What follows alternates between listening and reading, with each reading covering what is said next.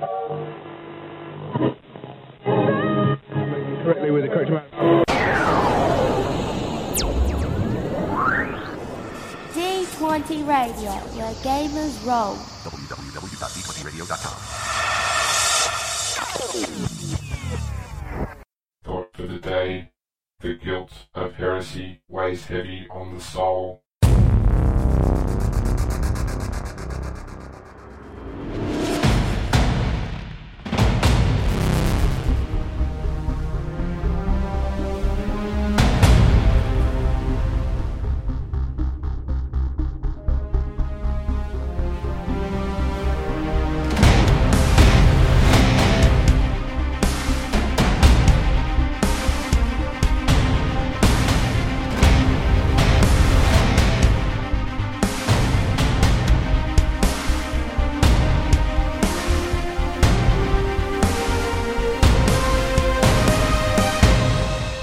Hello listeners, and welcome to episode 92 of the Grimdark Podcast. This is James. And this is Mike. If you're joining us for the first time, we're a podcast devoted to role-playing in the Warhammer 40k universe, using whatever system is available, which right now is the in-development system called Wrath and Glory from Ulysses North America.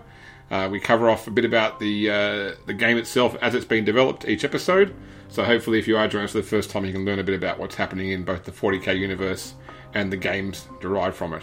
Yeah. Before we jump into today's episode, let's talk about our own gaming over the past... it's less than a month since the last episode. We've been going like a month and a bit between each episode.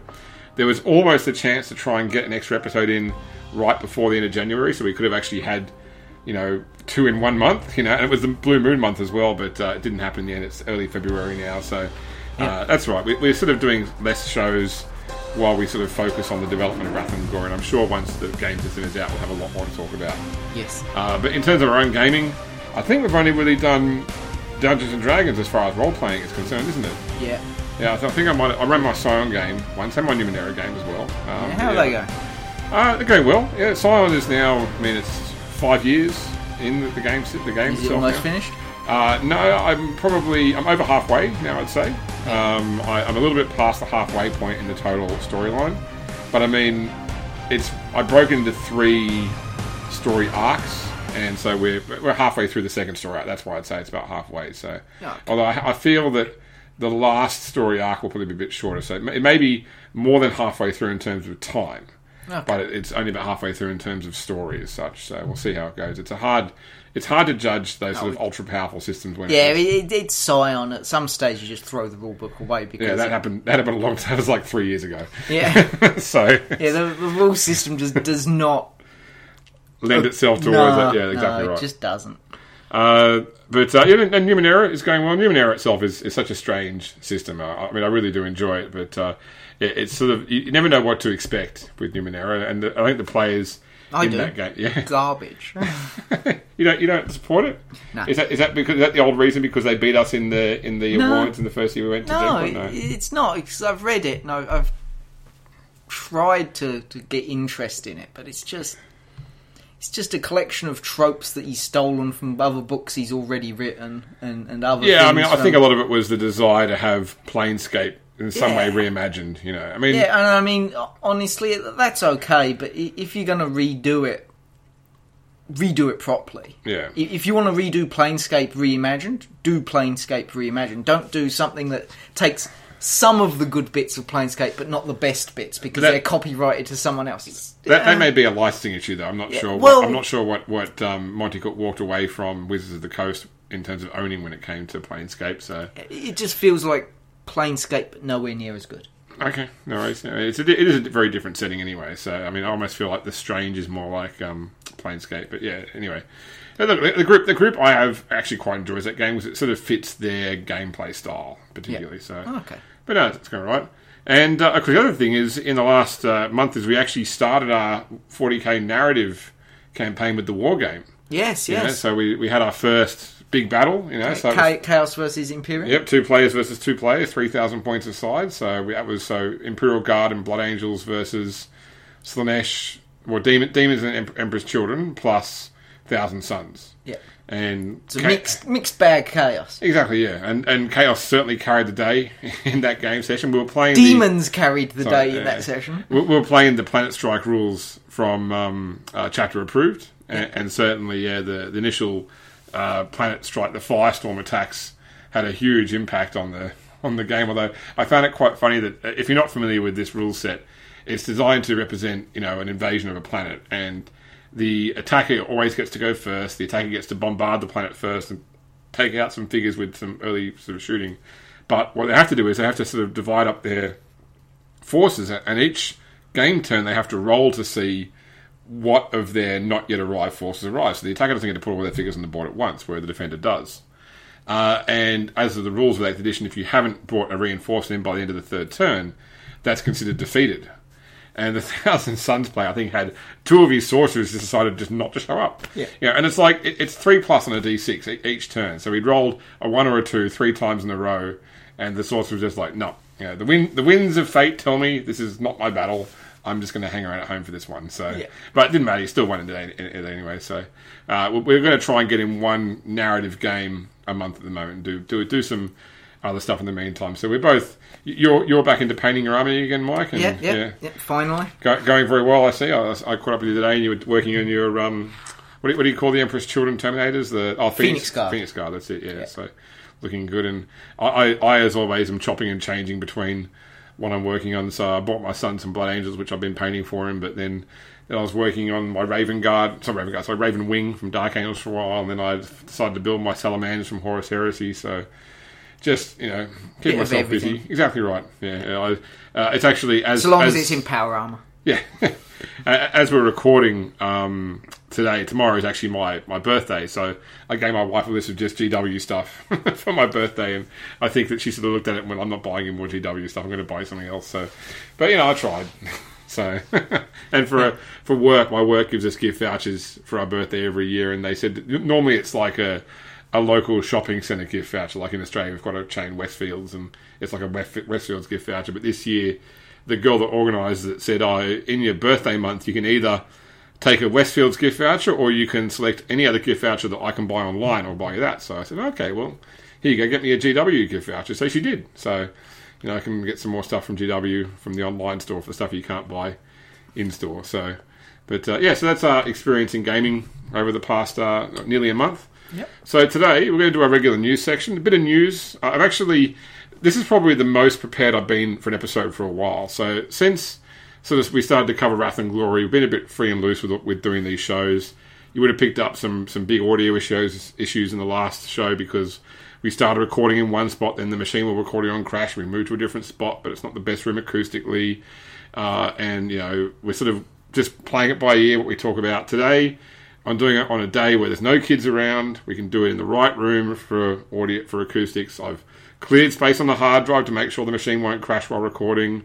I've made notes of what we're going to be talking about, so this should be like a whole other episode, anyway, from what you might have been used to recently. So I do apologise for some of the recent stuff we've done, but anyway, so today we'll do the news section. Then we're going to do a bit of a more detailed analysis about what's come out in the past month about Wrath and Glory, because we've had 2 sort of big drops of information to go through. Then I sort of have this other topic I want to talk about, which I'm going to call Don't Be That Guy. Or another one is DBAD, D-Bad, Don't Be a Dick. Because there's just been a couple of things in the 40k meta recently that I paid close attention to. I thought it bears chatting about as a topic anyway, because it's something that happens in both role-playing games and war games alike. Yeah. Then we'll do a regular community section. I have got some plans for future shows I'm going to mention during that part as well. And anyway, we'll talk about that then. So without further ado, let's get into the news section of the show. Yep. Command acknowledged. Accessing Imperial Archives. So we'll start off today with talking about what we've had from Ulysses North America in the past month. Yep. So first off, we got some more artwork. So you remember last episode we spoke about the 6 character images that have been put up so far, and we speculated, is this the playtest group? Is this whatever, But they've put up 3 new pictures now, so it's hard to say. It's probably just pictures they're doing. So we had a guardsman or guardswoman in this case. So you've seen all 3 artworks, have you, Mike? Or no, I haven't actually. Okay, so there's a guardsman, there is a Skitarii ranger, and there is an orc boy. So, whereas the previous 6 were all done by the artist Alberto Bontempi, I think it is, yeah. He did 2 of these, but we've actually got art from a new artist. The Orc Boy was done by an artist named Florian Stitz. So once again, the good artwork. I have seen people talking about the fact that they're not grim, dark enough, but they're still they're clearly 40k things as such. It's a bit hard to look at a picture of a Skitarii Ranger and say it's anything other than a member of the Cult of Mars. Yeah, I mean, if you have a look at an Orc Boy, it's an Orc Boy. I mean, how much more grim dark can you really make it? I suppose you could make it dirtier. That's it. I did like some of the comments that went along with the Imperial Guardsmen. So I think the original post said something like, it's not necessarily the heart of the Imperium, but certainly it's tough outer rind. It's what the Imperial Guard is. But the other thing was that someone noticed that on the Guardswoman's armour was scrawled, Creed lives. And of course, Creed's one of those characters where in the storyline, he's disappeared during the fall of Cadia. But he is still a model option in 8th edition. So a lot of characters who have been killed off during the course of the storyline don't appear with rules in 8th edition outside of the index books. Yeah. But Creed is still in the main book, and so he's still a viable option in the war game, despite the storyline having him dead. Well, not possibly dead. Dead. Missing sense of fall of Cadia. But yeah, this particular guardswoman had Creed lives, and someone basically posted, I love the fact it's got Creed lives, fantastic, 10 out of 10. And then someone else replied back with, this guardswoman doesn't have her bayonet fitted, 0 out of 10. Should fixed bayonets, it's a requirement apparently. So, yes, yeah. But it was just funny stuff going back and forth. But certainly nice artwork, and our first look at a non-human option in the form of an Orc Boy. We have spoken about the fact that. Ross has mentioned in interviews in the past he wants to do more with other races as well. So we've actually Until I see my gaunt options, I'm just not happy. A gaunt scholar, something like that, Mike. You want to have a Hormigant Inquisitor. Because we don't know, whether some game systems, like you look at D&D, you've got a race and a class. So you can have a human fighter, you have an elven fighter, a human mage, elven mage, etc. We don't know yet whether it's a case of you've got human warrior, for example. Are you talking about OCCs and RCCs? Don't get started. So you don't know. Is Orc Boy a class, or is it Orc race plus something else? Is done as an Orc Boy. We don't know yet, but it's nice to see a non-human option appearing in the artwork as well. Yeah. Okay. Then we also saw an interview from Ross on YouTube. So there was a 2-part video that was all about what Ulysses are working on at the moment. It's done at the office in Idstein in Germany, and so the first video was more focused on other properties they're working on, such as the Dark Eye. The second video, which we posted on our Facebook page, was the first half about Torg Eternity, which was being done by Ross, and the second half was all about Wrath and Glory. So I won't go too much watching the video. It's already pretty much covered what we already know so far. I think that the girl doing the interview was actually one of that she played in the same playtest game that I played in when I was in Germany, and she made reference to that game as well, and she made mention of one of the parts of the system in terms of the cards, and Ross is sort of like, we're not talking about that yet, so maybe watch that video if you want to get a sneak peek about something that's not necessarily as out there as it was originally intended as well. But certainly Ross made it very clear in the video they've got a very strategic path about how they're releasing information about this game, because I think they were taking questions during the live stream from watchers, and one person's basically asked, just give us a tidbit, give us one example of the system that we can take away from this video with. And Ross has sort of said, look, I'd love to, but we have a very specific method of how we're releasing data, so you'll have to wait and see. But certainly it was a good interview and worth checking out. Then we also saw the Designer Diary for February, which came out last week, which we will cover in the main part of the show today. We're not going to talk too much about it here. But that actually led to an interesting thing I saw as well on Facebook, where when the link to the Designer Diary was posted on Facebook, a few people respond. There's always the first few comments of people just tagging their friends they see the original post. But then the person came up and basically said that he and his group were actually quite disappointed by some of the reveals about Wrath and Glory, because they felt it was moving away from the 40k that they knew and loved. And I don't want to put anything down on the person, because the whole conversation line that went on, this person was always very respectful. You know, that they clearly had a strong opinion, but, you know, when they were asked questions, they answered the questions with why they felt certain ways, and they stated, this is why I feel this way, and there was no sort of personal attack. So I thought it was like probably like a 20 message deep conversation where Ross jumped in as well, and one of the other guys from Ulysses jumped in, and other people jumped in as well. But so let's just quickly talk about it too, because the crux of the conversation was that this guy's been playing the Warhammer role-playing system since the 80s, when the original Warhammer Fantasy roleplay came out. Yeah. And he would sort of bring out the fact that it's a pretty big change to go from a percentile system, which you had in the GW and Hogshead edition of etc. of Warhammer Fantasy, and then you had in Dark Heresy, Rogue Trader, etc., and take that over to a dice pool system. That, you know, because of the length of that, I guess, rules mechanic, meant that it was a key part of the 40k gaming experience, or this is called the Warhammer gaming experience. Yeah, and that to pick up a different mechanic for the sake of being different was not going to, you know, inspire him or his friends to buy the game, basically. Yeah, but is it just to be different, or is it because a percentile system has inherent flaws of a percentile system? Oh, look, I mean, so any system has mathematical flaws. They all do. Exactly. It's Exactly. always going to be the case. And I look at it this way. So imagine there's a game system you really, really love playing, okay, and you always play that game system. You know, you might find that you don't think it's the best game system, but you like the setting, you know. So let's just say you really like Scion. You really enjoyed Scion, and we've already established in this podcast that we're not a big fan of the Scion system, but, you know, you play it and you love the game. And then the game system gets retired, okay, and you want to keep playing that setting.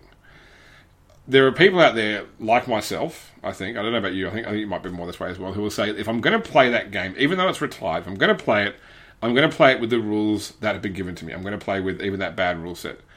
And there's people out there who go, since they've discontinued the game, I'm no longer tied to that rule set. I can go and grab any other system I quite like. I might use Fate Core or Cortex or GURPS or whatever other game system I like, and I will just run that game system in the setting I like, because at the end of the day, it's a setting that matters more than the system.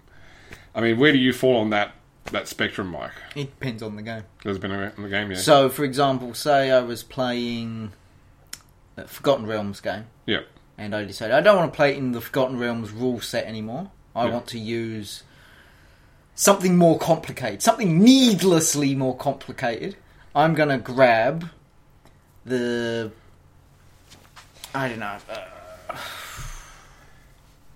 Pick a game system. Pick a generic one. I don't know. Just GURPS. GURPS. Okay. I'm going to play it with GURPS system.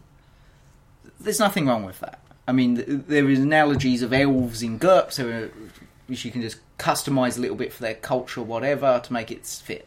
Yeah. That's okay. The problem comes with something like Scion, where there are specific godlike abilities. Then you go, I'm going to run this with the D&D system. Yeah. You then have to go through and work out how to turn those powers into feats or skills or special abilities of the class or whatever it might be. And that isn't really viable. Yeah. So I think it depends a lot on the game. The more complicated the original game was, the harder it is to port that into something that's more simplistic. Let me give you a good example. Okay, so Cyberpunk 2020. Yeah. You know, it's been around since the early 90s, would you say, Mike? Or like 92 maybe, or even earlier maybe, I don't know. It was earlier than that, yeah. Yeah, I if think you go back it to was like eight- Cyberpunk 2010 was or 2012, whatever. 2013 was the Yeah, first that's right, one. yeah. I think that was mid-80s. Yeah, okay. So, you know, that was the original Artel Saurian system by Mike Pondsmith that, you know, stuck all the way through to the later part of the 2020 edition. You know, it was used in a couple of other game systems as well, but it was endemic to, you know, the whole, what they call the Friday Night Firefight and Saturday Night Shootout rules were designed around Cyberpunk. And they were, I think, a relatively simplistic system, which is pretty much a dice plus an attribute plus a skill equals a total number, you know.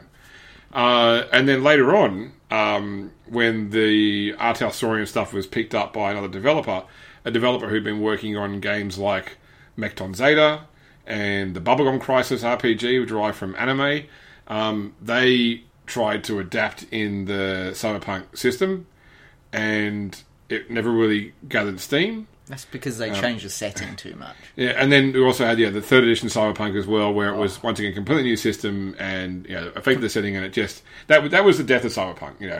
Any sort of ambiguity there was between who loved Cyberpunk and who loved Shadowrun.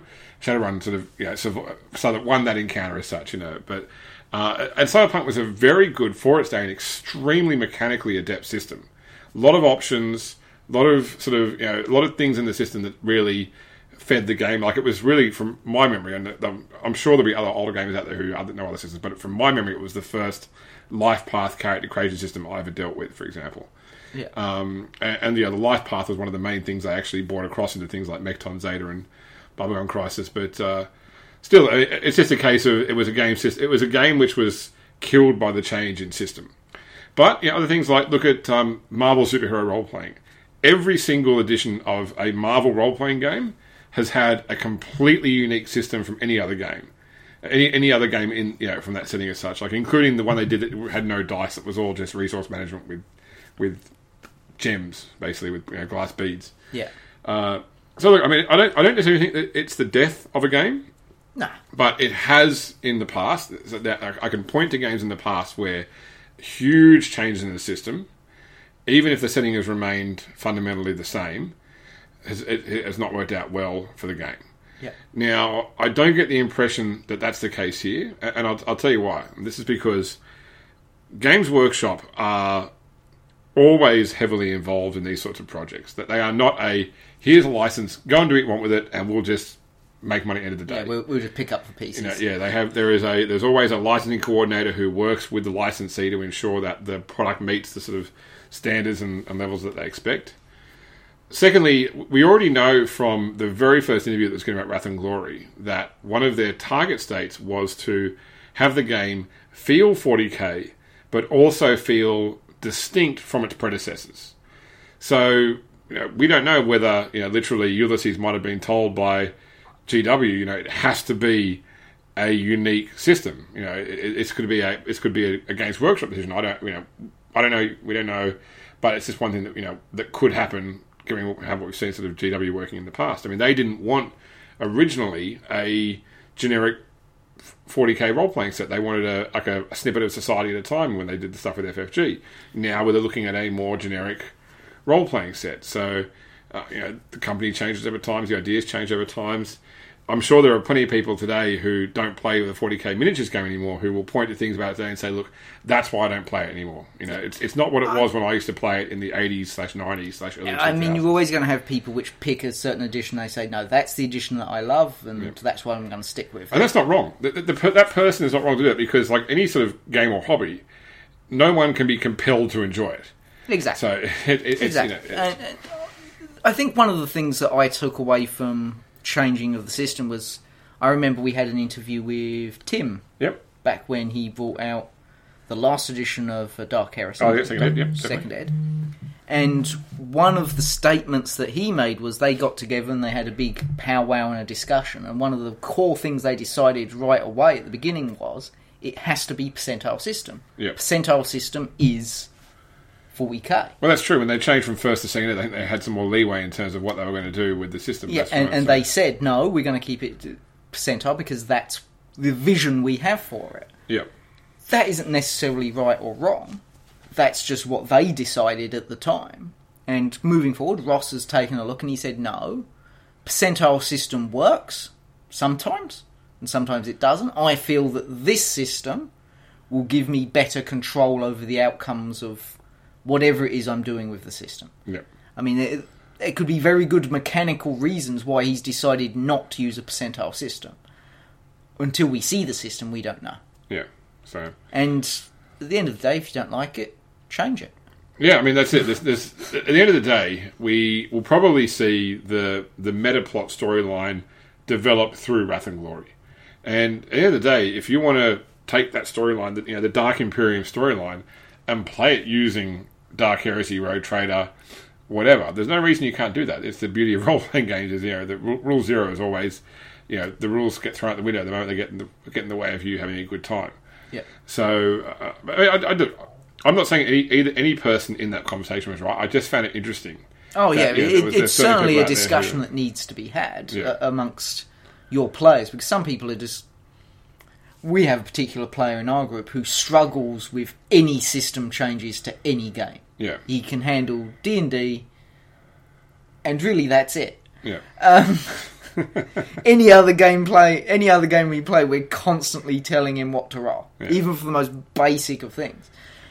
It's just the way some people are. Some people just don't pick up new systems or don't want to pick up new systems. Yeah, I mean, and it comes down to personality. I mean, that player doesn't actually will never listen to this show, so I can happily say this is the sort of person who, if whenever a studio makes a remake of a film, okay, doesn't matter, without even seeing the remake, he will straight away say, "No, it's terrible. It's going to be crap because it'll never be as good as the original."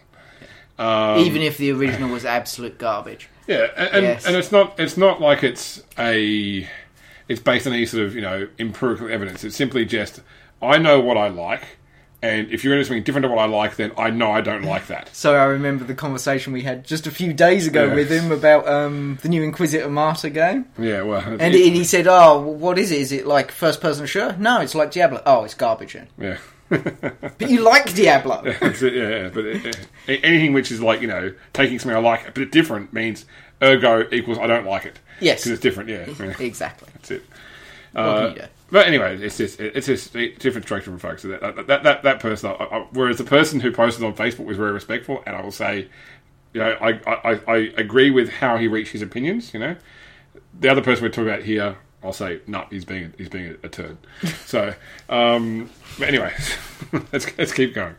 Okay, so we'll move on from. So the other thing that came out with Wrath and Glory was actually literally today, as we're recording the show, was Ross posted onto Facebook and Twitter that actually Kaiser from Eagle Ordinary has done a little 2-page comic for Wrath and Glory, which is actually an example of play, or an example of the dice mechanic resolution system. Yes. So we've learned a few new things. Very basic example. Very basic, but we'll extend that conversation into our next component as well. So we'll come back to that and we'll move on. Okay. I actually spent some time this morning catching up on what we've seen so far from Cubicle 7. Yes. In terms of the fantasy side as well. So I thought we may as well touch on that too. So first off, if you go to their website, they actually have separate pages for Warhammer Age of Sigmar role-playing and Warhammer Fantasy role-playing. So on the Warhammer Fantasy side, there's a lot more information there. So first off, they have re-released the whole first and second edition rule sets on Drive-Thru-RPG. And they alluded towards cleaning things up as well in the second ed as well. So second edition Warhammer Fantasy role-playing is effectively playable right now. It is a available and supported product, not as physical books, but certainly the PDFs are there. On Drive-Thru-RPG. I think you can do print on demand for them. Yeah, that's it. Yeah, so you've got the option there. You can say literally, "Hey guys, we're going to start a Warhammer Fantasy role-playing game today," and I can pick up second ed and start running with it straight away if I don't already own the books. Yeah. It's interesting that they've done nothing with the third ed stuff, which was the Fantasy Flight Games edition, because I have to say I didn't think much of that edition though. I mean, I can see probably why there's not much point in doing print on demand, because it is a game setting or game system which requires its physical objects. You need the card decks, you need the special coloured dice, you need the sort of character folios. So exactly. It's hard to deliver as a PDF sort of game and have it that way. So, but first and second edition are up there. But they have said that 4th edition, which they've announced they will be doing a core book and a starter box set for, should be out mid-2018. So I'm probably saying that that'll be around a Gen Con launch Gen as well. Con release, That's it, yeah. Hopefully, yeah. So Gen Con housing goes on sale in 3 days, so I'll be making sure I jump on to try and get hotel space in Gen Con. That'll judge whether I can go, because if I can't get into the housing space, I've got to pay off the rack. And pretty much, it costs more than it costs to fly to America to actually stay there for a week as well. Yeah. But I do hope to go along, and certainly, although we've had no luck reaching the Cubicle 7 guys via email, if they're there at Gen Con, I will certainly be going to their booth and seeing what we can sort of find out about the fantasy side. Yeah, and punching them for not replying to our emails. I don't know what their rules of engagement No, are. in other words, you don't know how big they are. That's it. No, look, I mean, I get the impression they're relatively small, but I think what it is that there's No, been I mean so... physically big as to whether you can punch them. I'm physically big. What do you... no, what I'm getting at is that there's been very little information given about it so far. Literally, here is the box art for the new editions, and we're doing one in mid-2018. That's it. We know nothing more than that. So they may not reply because there's nothing they can say other than to confirm or deny that they are working on a game. That's it. Yeah. But I get the impression, just from the way I read it and the fact that the artwork they've included for the new edition is an homage to the artwork from second and first edition as well. It feels like it'll be a update of that same percentile career-based system we saw in first and second edition, basically. Yeah. Now, when it comes to Warhammer Age of Sigmar, there's no information. Pretty much all their website says is, will be available in 2018. That's all we know. That's literally it. So, they certainly haven't been as forthcoming with information as Ulysses have, especially given that Ulysses picked up, or the announcement of the acquisition of the license was after the Cubicle 7 announcement, so they've had less time, they produced more stuff.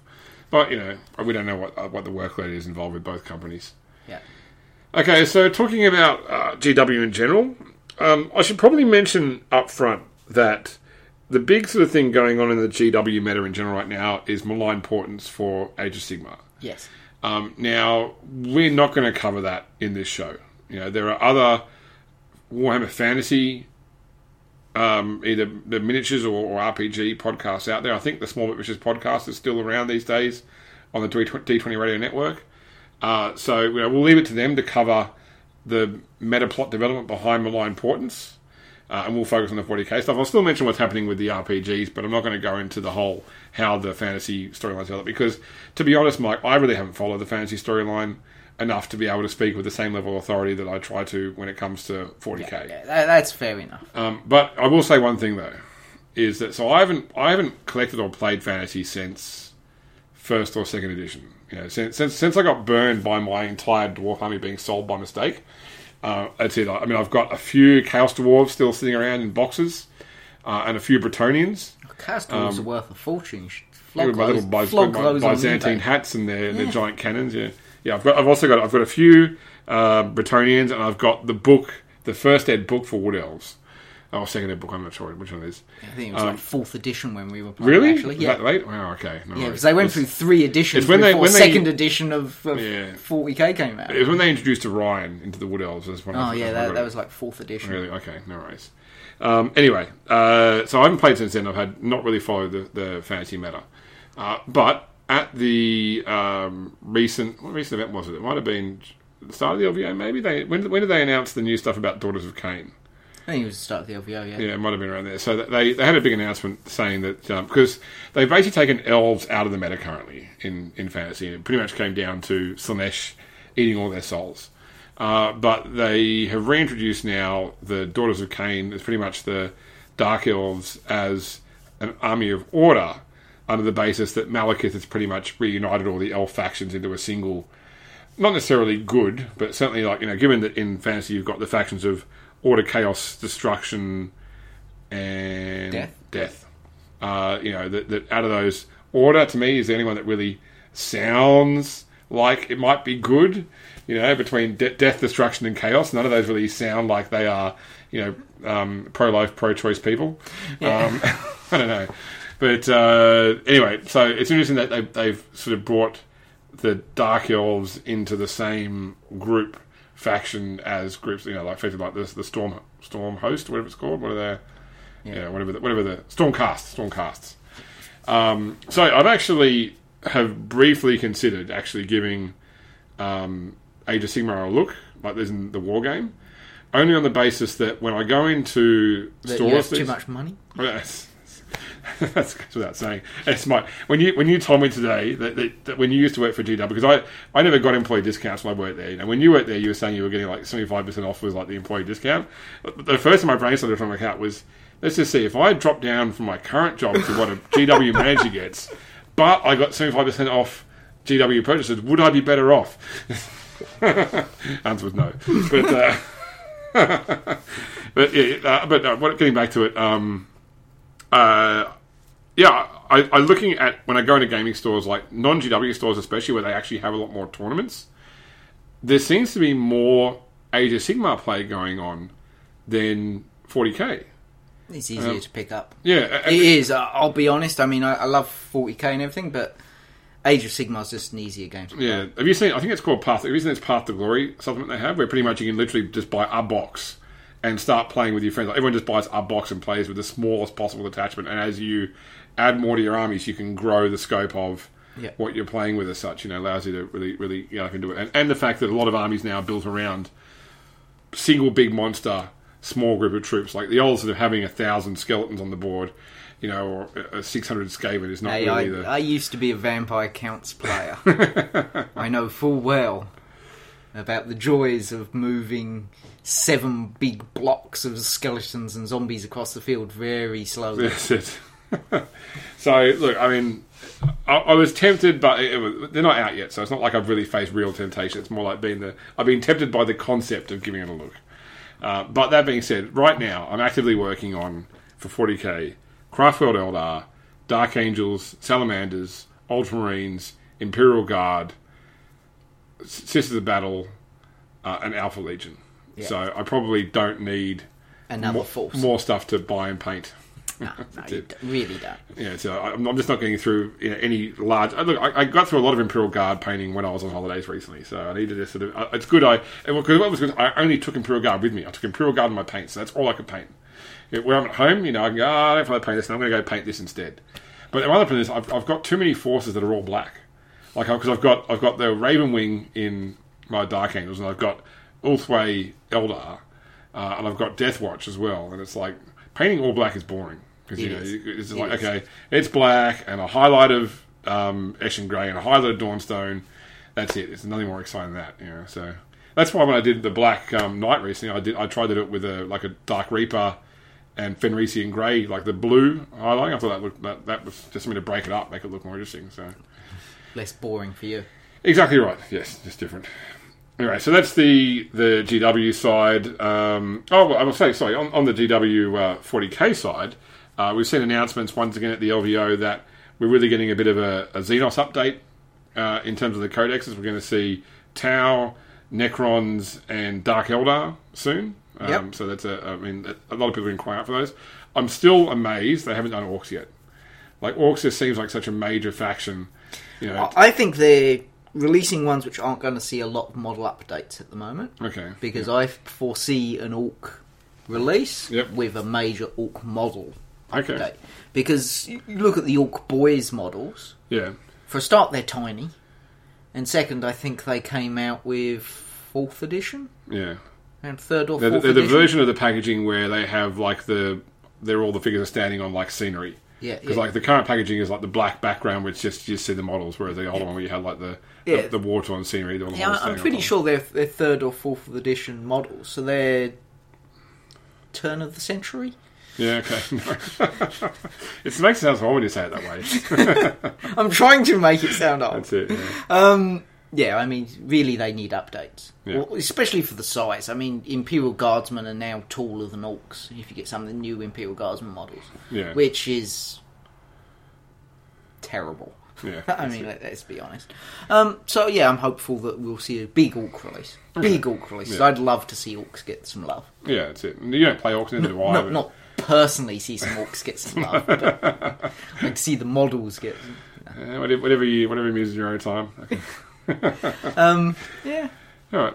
The other thing that's happened in the 40k world recently, well, I guess it affected the Age of Sigmar world, but I only followed from the 40k side, was the LVO, the Las Vegas Open, which was obviously in Las Vegas in the past couple of weeks, one of the really big tournaments in the ITC championships.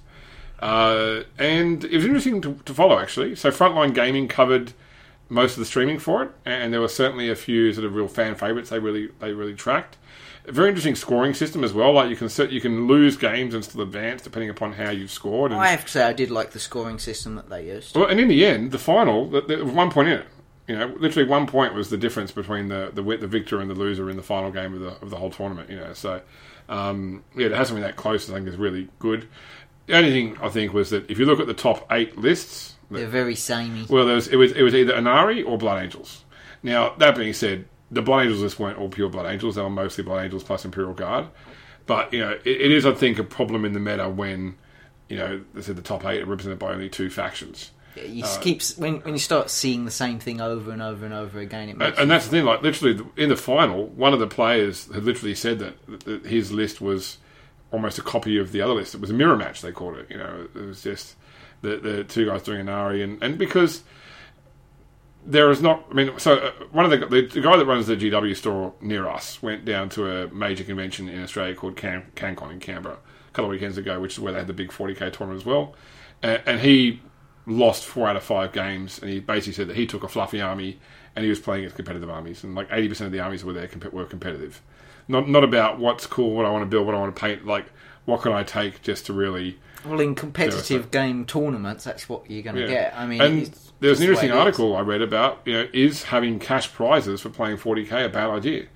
Does that lead to these sorts of problems? And we're going to talk about the whole, don't be that guy thing. It was really derived from an event at the LVO. That's what I wanted to talk about. So as soon as you start bringing money into the equation, of course you're going to have these situations. Yeah. I mean, people want to go play and have fun, and they do that at their friendly clubs or with friends or at the store or whatever. Yeah. But when you go to a tournament with a cash prize, there is an incentive to play the best army you've got, regardless of whether it's fluffy or not, in a way that is guaranteed to win. Yeah. Because you receive a monetary reward at the end for doing so. Yeah, that's true.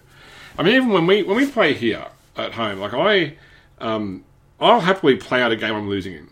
Yeah. I don't mind running it to the end, and the only time I'll actually say, okay, I concede, is if I can tell that I'm not going to win and the time has gotten away from us. Like, I've got to stop and actually put the kids to bed or whatever.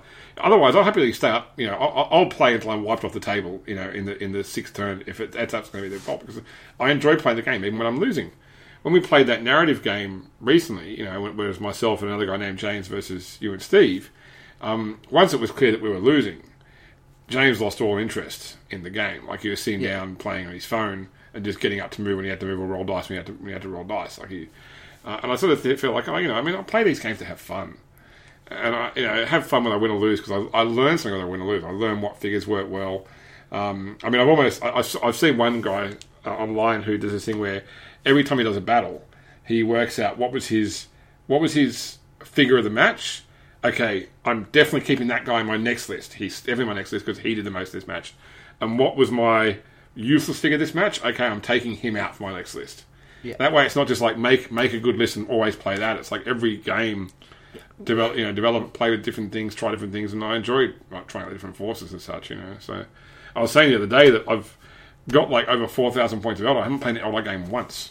I need to give them a run and make sure. I might go, I hate these guys. This is not my play style at all.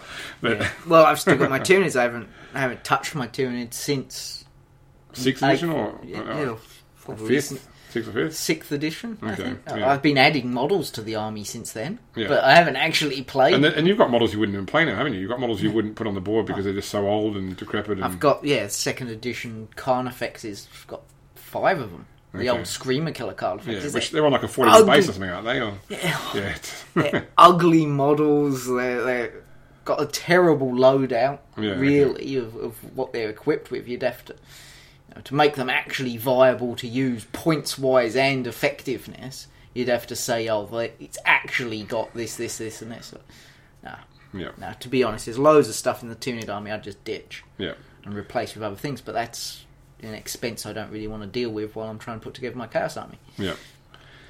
So we'll talk a little more a bit later on, but the other thing I was going to mention on the GW side, and I quite enjoyed this, was that there was a video posted called Reset the Clock by GW in the past week, that it had Duncan Rhodes, from Warhammer TV. I don't know who the other guy was, but it was a tongue-in-cheek video where it's, 2 GW guys sitting in their office, and one of them is like reading Facebook comments, and it's like reads someone basically saying, when are you guys going to bring back squats?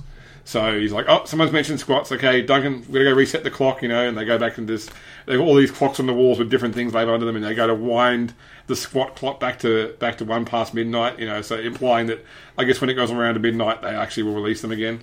And then the clock drops off the wall and smashes, and they're like, okay, what happens now? And then it goes to the fact that they're releasing a squat miniature for Necromunda as a bounty hunter. Which I like the fact that they could poke fun at the way that the fans talk about the game system. And because what it's led to a huge discussion of is the fact that the second clock on the wall in the video was for Plastic Sisters of Battle, and it was shown at 5 minutes to midnight, implying that they're just around the corner. But of course, now that the whole fan base is talking about it, surely it's going to go back to 1 past midnight again. Exactly. But it was just, I like the way they did something. It was purposely done to stimulate fan conversations and everything. Yeah, I think they've done a lot better with their fan interaction. In regards to squats, for those who haven't read I think it was Travis Johnson wrote Ian Watson or no. He wrote a lovely piece about the reason why squats were taken out in the first place. Oh, okay. I don't think I've actually read that one. So. I'll find the link and I'll post it to you. But essentially, he wrote a long piece about why they took squats out, and it came down to the fact that when second edition was released, they should have taken them out then. Yep. They left them in, and every time they got around to doing squats, no one felt any love for them. So they just do something that they were interested in releasing. And it came to the fact that really there was nothing that set squats apart from anything else. They were just sort of a lame pull of Space Dwarves. Yeah. Nothing unique about them. Nothing special. I found them interesting. I found them interesting in Epic. Well, that's it. It actually mentions Epic, and it specifically says their playstyle in Epic was very different from any other army with their giant engines and all this sort of stuff. Which is why they got so much love in Epic, but none in Fantasy, because in 40K, they were just more of the same. They were just Imperial Guard who were short with better gear. Yeah, and trikes rather than bikes. They had nothing that made them interesting to the developers. Yeah. And if, you're the developer and you've got to create models and you've got to have some sort of inspiration and love for it, or you're just not going to do a good job. And look, I'm sure the fans out there, they're going, well, I'm going to get squats now, they're going to be the best army, they're going to have the best rules. The people that want to buy squats are the fans of what squats are. Yeah. And what they look like and what they were in this sort of storyline. Yeah, I mean, they may bring them back, but I would not hold out any hope. I think it's a better chance of getting Plastic Sisters of Battle, frankly. Absolutely. There's absolutely. A definite demand there. So I enjoyed the video. I thought it was well done. And some of the really, really poor acting was hilarious too. So these guys, clearly acting is not their gig. No, so. Definitely not. All right, so the last bit of news, and we've been dragging on now for nearly 40 minutes of news alone, just on the computer game side. So if you've been following the development of Inquisitor Armada, which many episodes ago was panning, now I'm really enjoying playing it in the Steam Early Access. If you got the most recent issue of White Dwarf, the February issue, it actually came with a code to access 3 unique missions of Marta, but also with a code for a 50% discount to purchase it. So if you were giving it a look, and you like reading White Dwarf, it's a good opportunity to sort of get a discount on it too. We also saw announcements about Tindalos Interactive through Focus Home Interactive are now doing Battlefleet Gothic Armada 2. 14 factions. 14 factions, yeah. That's it. Which is essentially everyone, I suppose. Yeah, well, they tweeted, I think it was actually this morning, they tweeted they're getting ready for some big event for it at the moment as well. So I don't know if it's some sort of games convention, but they're going to be giving more information. And also, I've seen they're doing a new Space Hulk game. So unlike Space Hulk... Turn-based as well. Yeah, so unlike Space Hulk Deathwing, which was pretty much a first-person shooter style, this is going back to the more turn-based style of the original Space Hulk board game, but it's player versus player. So one person playing Marines, one person playing Gene Stealer. So pretty seeing how that one turns out, really. So, yeah, there was also a little bit of stuff announced at LVO about the Necromunda computer game. Oh, yep, yeah, that's right, they're doing that Not too. a lot, I mean. But it is under Hive, though, so it's the new storyline. They're still plugging along. It's by the same guys who did the Mordheim game. Which was very, very popular. Yep. Which I still love. Yep. Even though it is insanely difficult. And Orlox are coming out now for Necromunda with Gang Warfare, with Gang War 2 as well. So nice looking models too, the Orlox. Yeah. Good cultists or Imperial Guard if you want a sort of slummy legion. I've sat here for so long with my box of Necromunda because I wanted an Escher gang. I did Escher back in the old days, and when I actually sat there and read the rules, I realised, hold on a second, creating gangs for what is effectively the main box is different from creating gangs for Gang War. Like, so you can either play the 2-dimensional game in the main box, or you can play the 3-dimensional game in Gang War, where you have sort of like the gangs developing and experience and skills over time. But they're two wholly different game creation systems. Different points costs, different starting amounts. Different gear that they can start with. Different gear, and of course you can't model, like not all the gear that you can get from the trading post, for example, is modelable in the figures. Because I really want to just build more models. But I'm thinking like, I don't know, I'm going to build it. I don't know which version I'm going to play. And then I started thinking, okay, I'm going to do Gang War because that's the one I'm most likely to do in terms of development. But then I start reading about ideas on different people's takes on building the different factions, and a lot of people seem to feel that they maybe hadn't play tested a lot of Necromunda before release because there were clearly some things that would you would just never take this option because once again it comes out of the whole. There are options you have to take because if you don't, you're stupid, and there's options you would never take because to take it, it's stupid. Yeah. Which is like not what I think is the right way to do a balanced game. Yeah, with a balanced game, choices should matter. Not there's a right choice and a wrong choice. Yeah.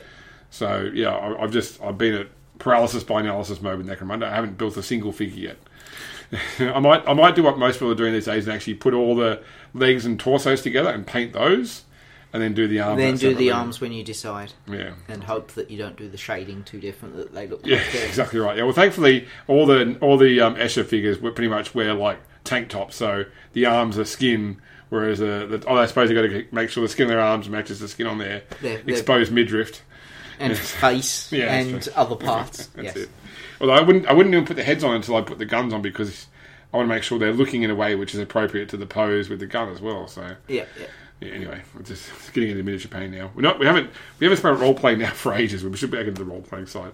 So let's close out the news section and we'll start talking about the info drops from Ulysses. Yep. Knowledge is power. Hide it well. Let's look at the designer diary we got first from Ross for February. And it was something an extension of what was already discussed from his designer diary in December regarding tiers of play. So if you recall back to the December designer diary, he basically said there are 5 tiers of play in the game, where, for example, tier 1 is guardsmen, gangers, that sort of thing, up to tier 5, which is like the true movers and shakers, primarily space marines, etc. And the designer diary we got this month sort of expanded a bit more on how the tiers interact together. So what he was basically saying is that at the start of a campaign, I guess, of Wrath and Glory, the players and the GM will decide upon a tier level for the game. So that the GM will say, like, I want to do, we're going to be guardsman level games, so it's going to be tier 1. Or I just want to add in here. Yep. I find it funny that they say the players and the GM decide. What happens if the GM says, okay, I've got this entire campaign worked out, we're all going to be starting at tier 3, you're going to be space marines, you're going to be doing this thing, and then players all go, no. No, because we want to play gangers. No. It's still a decision. The decision is: do you want to play the game I've written, or do you want to not play the game at all? That's a decision. It's a Hobson's choice. So anyway, carry on. That's it. Okay, so but what happens, for example, if the GM says I want to do, in the example in the design, I want to do a tier 3 game, and one player says, I was really hung up on I wanted to play a guardsman, which is a tier 1 character. That's okay because there is a system for that. Okay, there is ascension basically.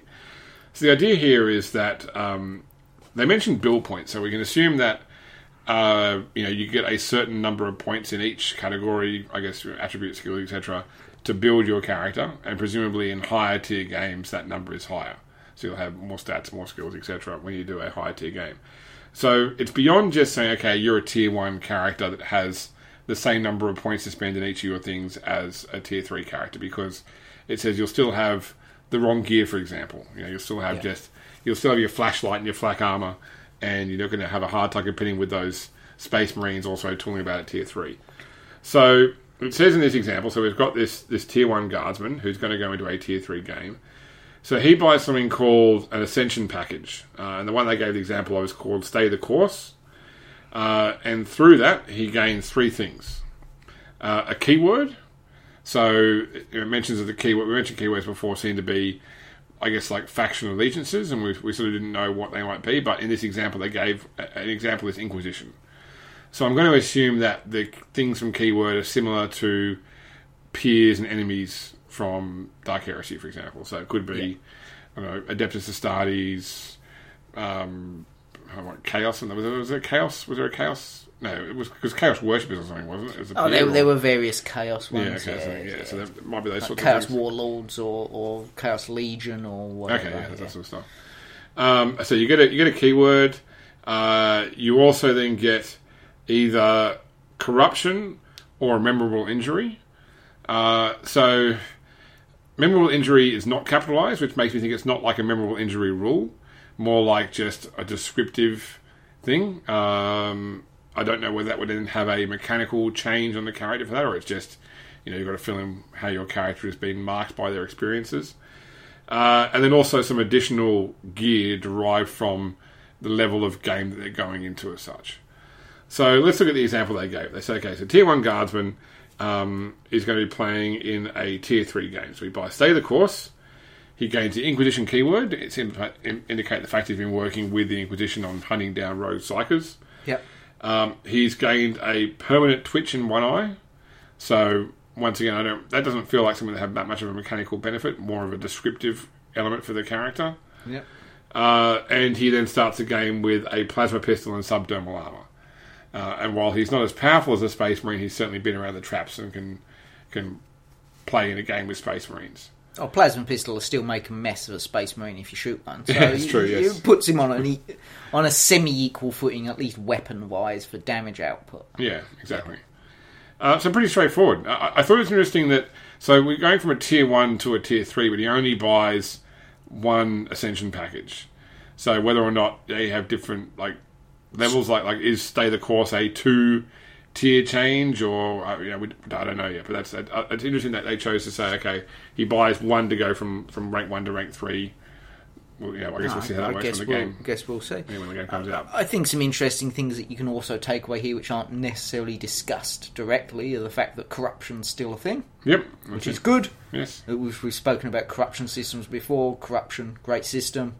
Definitely very 40k. Yeah. Definitely required, so I'm glad they've kept it. Well, can I actually... Not going to say it's going to be the same, but... Yeah, finish your thought. I want to come back to corruption, though. So what else do you say we want to take away from this? The fact that they've mentioned how many tiers there are before, yep. and Space Marines are at Tier 3, yep. which makes you wonder what's Tier 4, what's Tier 5, yep. and are the tiers going to be based on physical ability, or will social standing and that sort of ability also play into it? Yeah.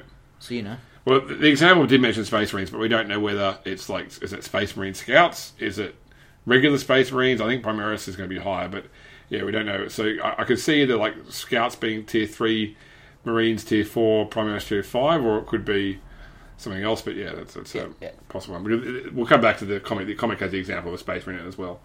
But anyway, so I want to talk about corruption for a second.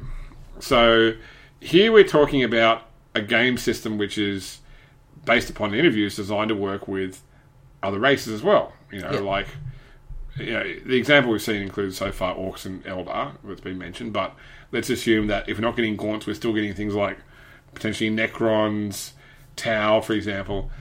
You're going to ask, how does corruption work with other races? Well, that's the thing is, I've wondered that because I've never really seen, and this literally changed for me today.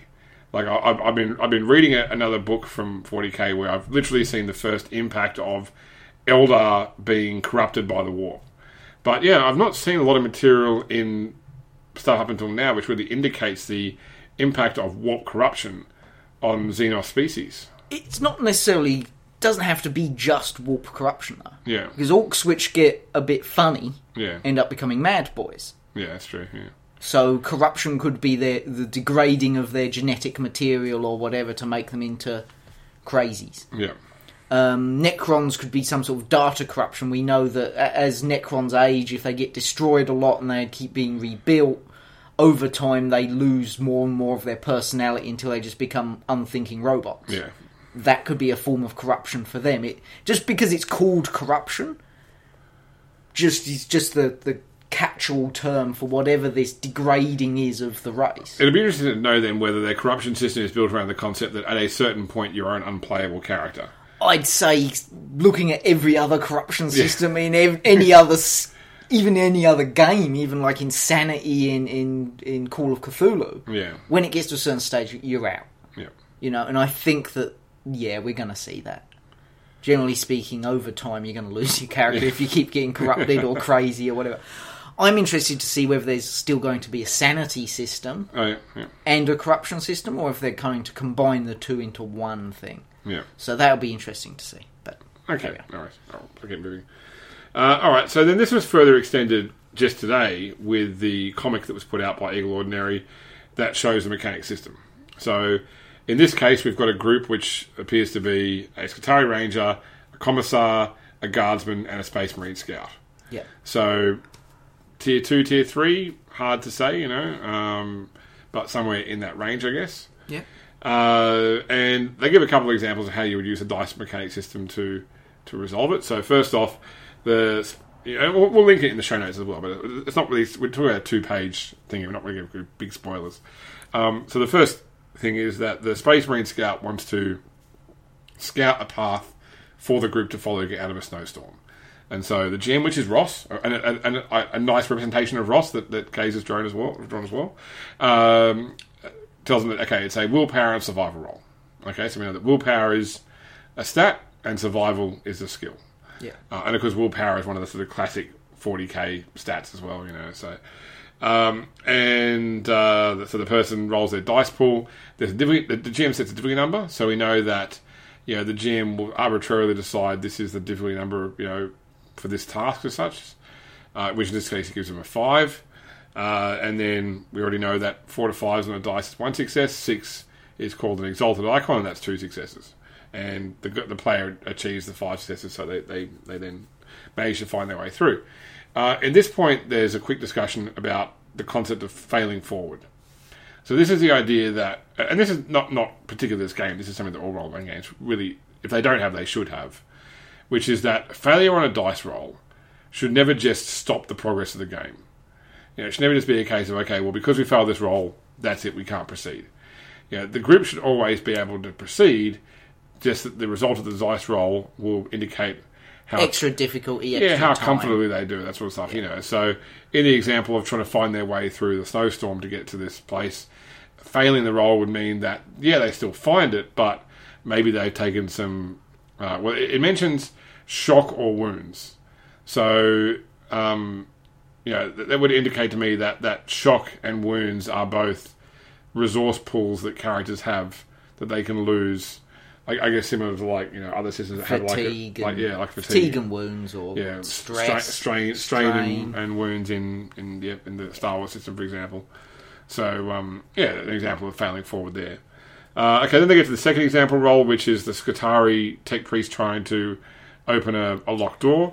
It doesn't give in the example what the 2 derived stats are, but the guy does just roll his dice pool.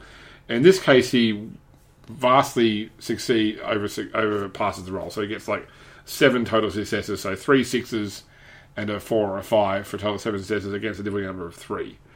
And so then it says, okay, well, you can take those extra 6s and shift them either for faster completion, more information, or higher quality of success.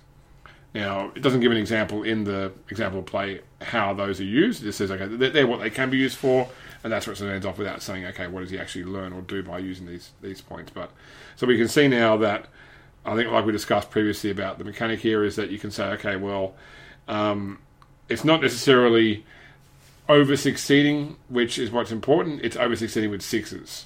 Yeah. That seems to give you your sort of extra excessive success bonuses and such. Yeah. So I think a few things we learned here from this comic. It was good to see it as well. So it took me quite a surprise, like this after Designer Diary, to see this.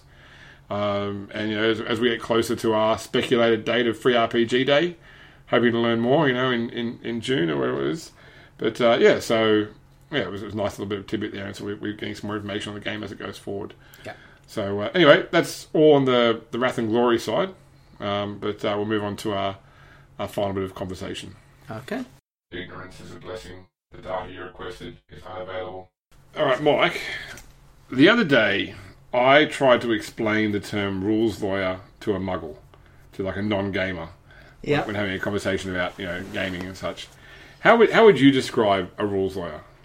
Someone who pores over a set of rules, looking for loopholes and dubious, I suppose, understandings of the rules. So to look at the rule as written rather than the spirit of intent. Yeah. Okay. And then to use that to gain some form of advantage over another person. Yeah, that's it. I mean, some people I think would just use the term rules lawyer to describe someone who just knows the rules well, and knows the rules and follows them, or at least insists that they be followed. There's nothing wrong with that, so long as they're doing it across the board and they're not getting any special advantage out of it. Yeah, that's it. But I mean, you've really hit the nail on the head in terms of what I want to talk about. In terms of don't be that guy, which is the fact that. So, I have been a gamer for a long time, and anytime someone gives me a system, and I'm not just talking about a role-playing system here or a gaming system, so I'll sit there at work and someone will say to me, "Hey, we want to do this marketing promotion. We want to, we're going to give this. If the customers do this, we're going to give them this benefit." The first thing my mind does is say, "Okay, how can a customer exploit this system to get what they want from it without delivering us the goal that we're trying to get, which is to create more sales? Where they can just, they report things incorrectly or do whatever, and they'll still win the prize, but we haven't actually grown our business at all." And I think that's a gaming thing to do as well, But and it's what I think rules lawyers do is they look at a system and they straight away can say, well, there are elements of this system where I can derive an outcome which is not the intent of the system, but it gives me an advantage.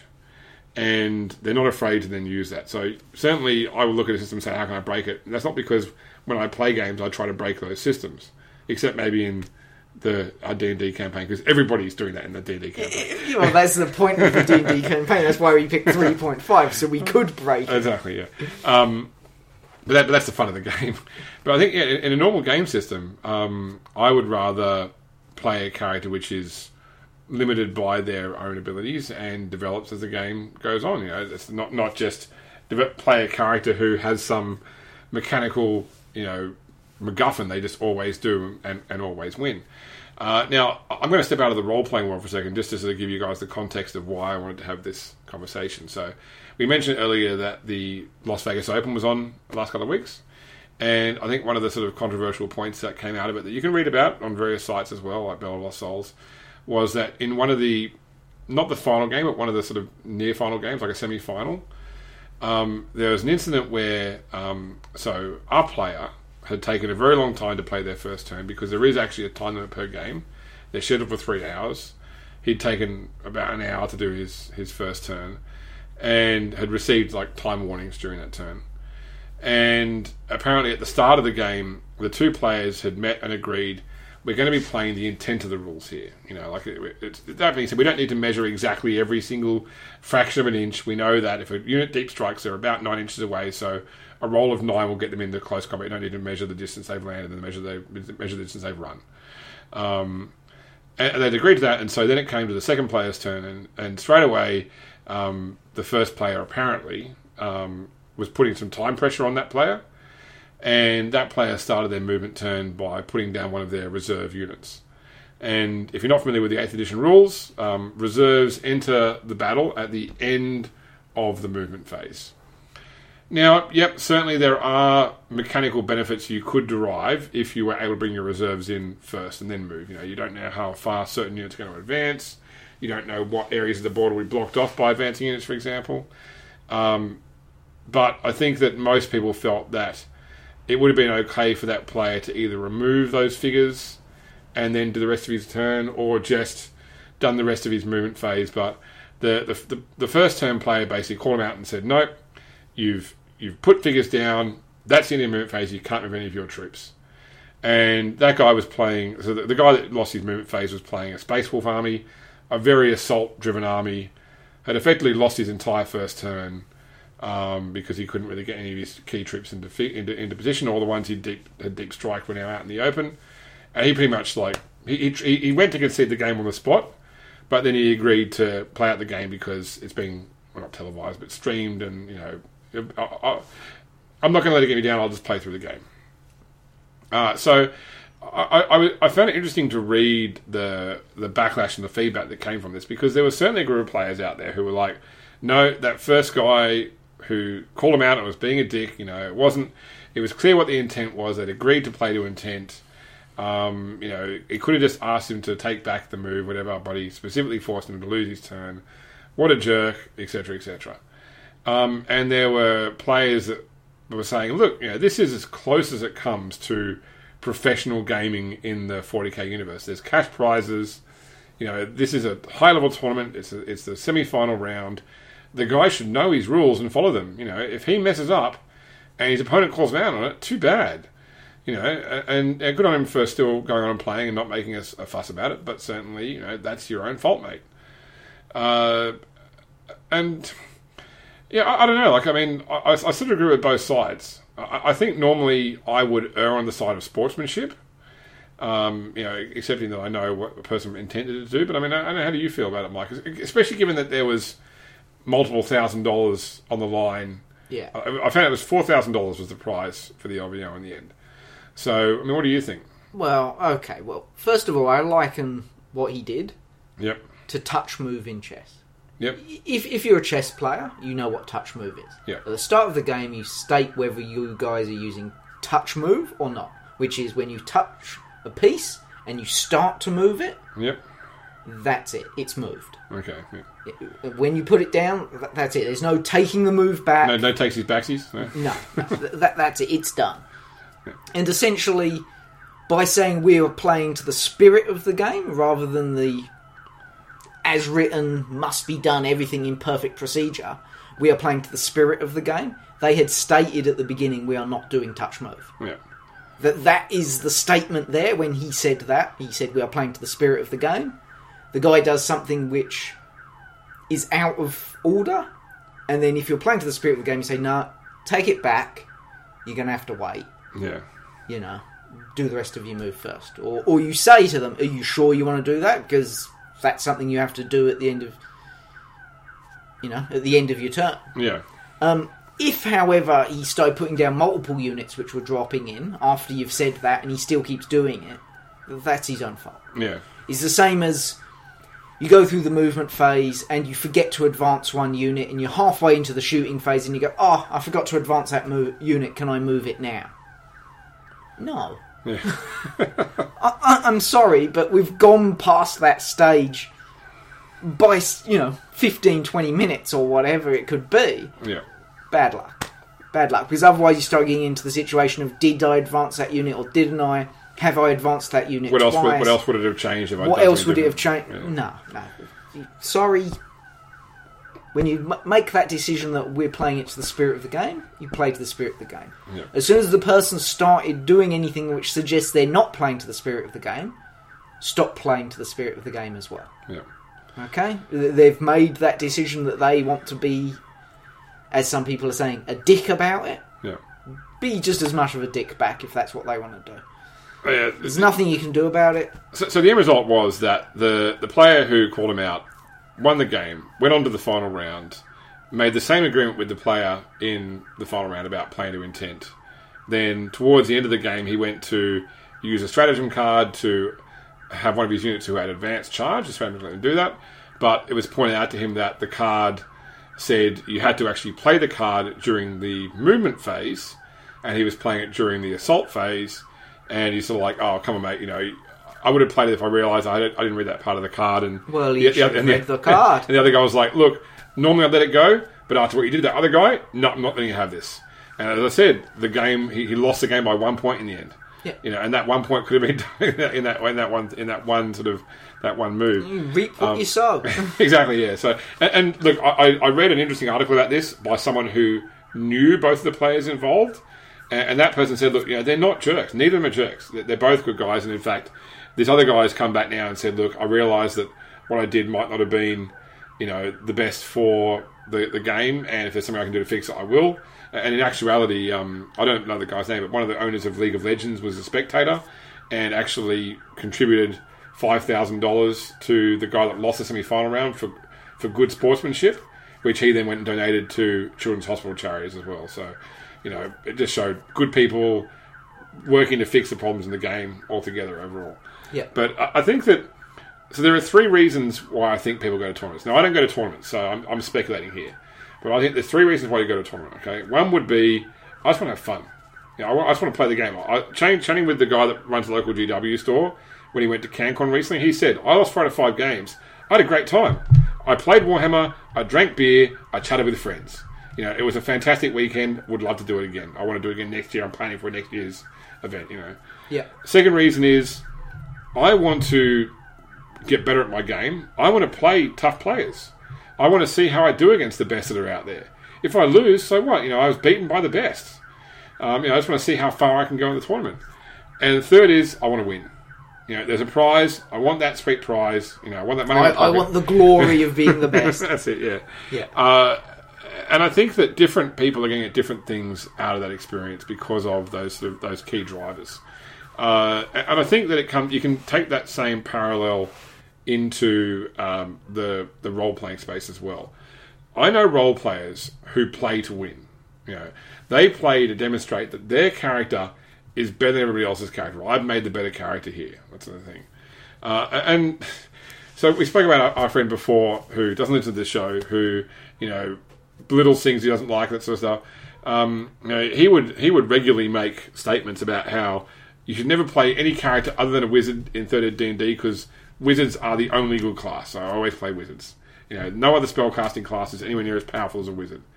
Now, we were playing in a campaign once with that guy of 3rd D&D, and I specifically went and made a sorcerer, and I exploited every single loophole I could just to show him I could make a sorcerer that kicked the ass of his wizard.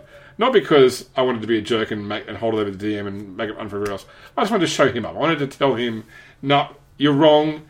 There's, there's always something that can be done better as such, and you can't just make a blanket statement like, there's only one right option. Especially something like third D&D. That's it. But that was a special circumstance. That was me trying to knock a person off his high horse. But normally, did it work?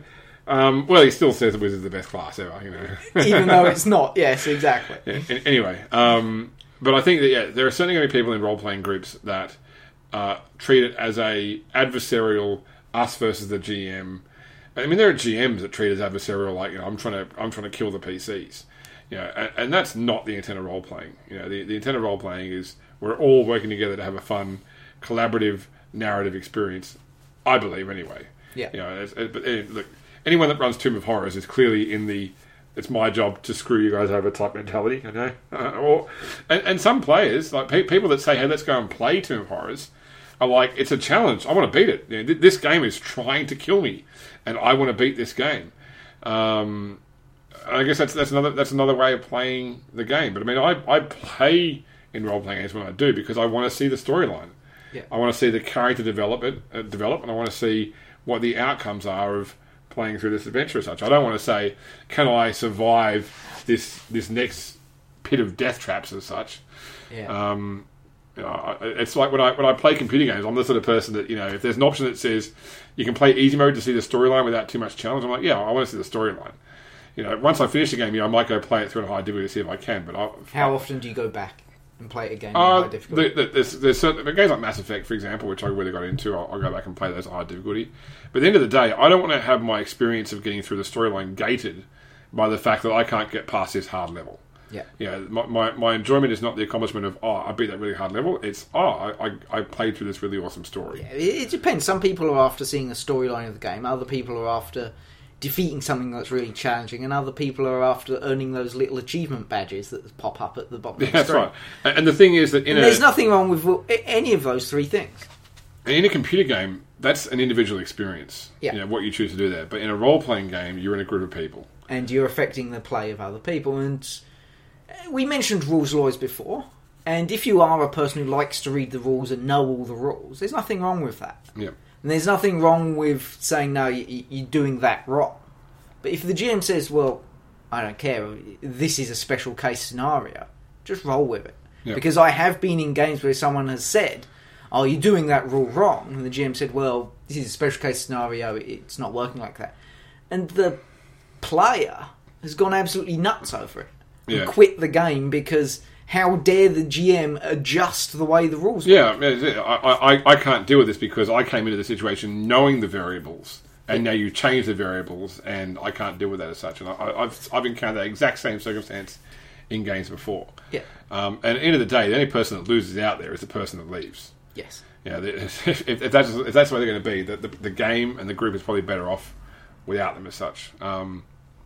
So I guess if you think you are the sort of person who does like to sort of utilise the rules, anticipate the fact that in order to create challenges, sometimes the GM may have to bend the rules, create circumstances that you can't plan for, in order to keep the game fun and challenging, and make sure that your character isn't just going to go and hold everything over all the other characters because they are clearly the best option out there as such. Play to your group. I mean, some groups, like I said, our D&D campaign is built around a whole bunch of broken characters. That's fine. We accept that, and we're doing challenge levels so much higher than we should be doing, to the point that literally the GM at one point did an encounter where we shouldn't have got XP because the encounter should have been impossible, but we still beat it.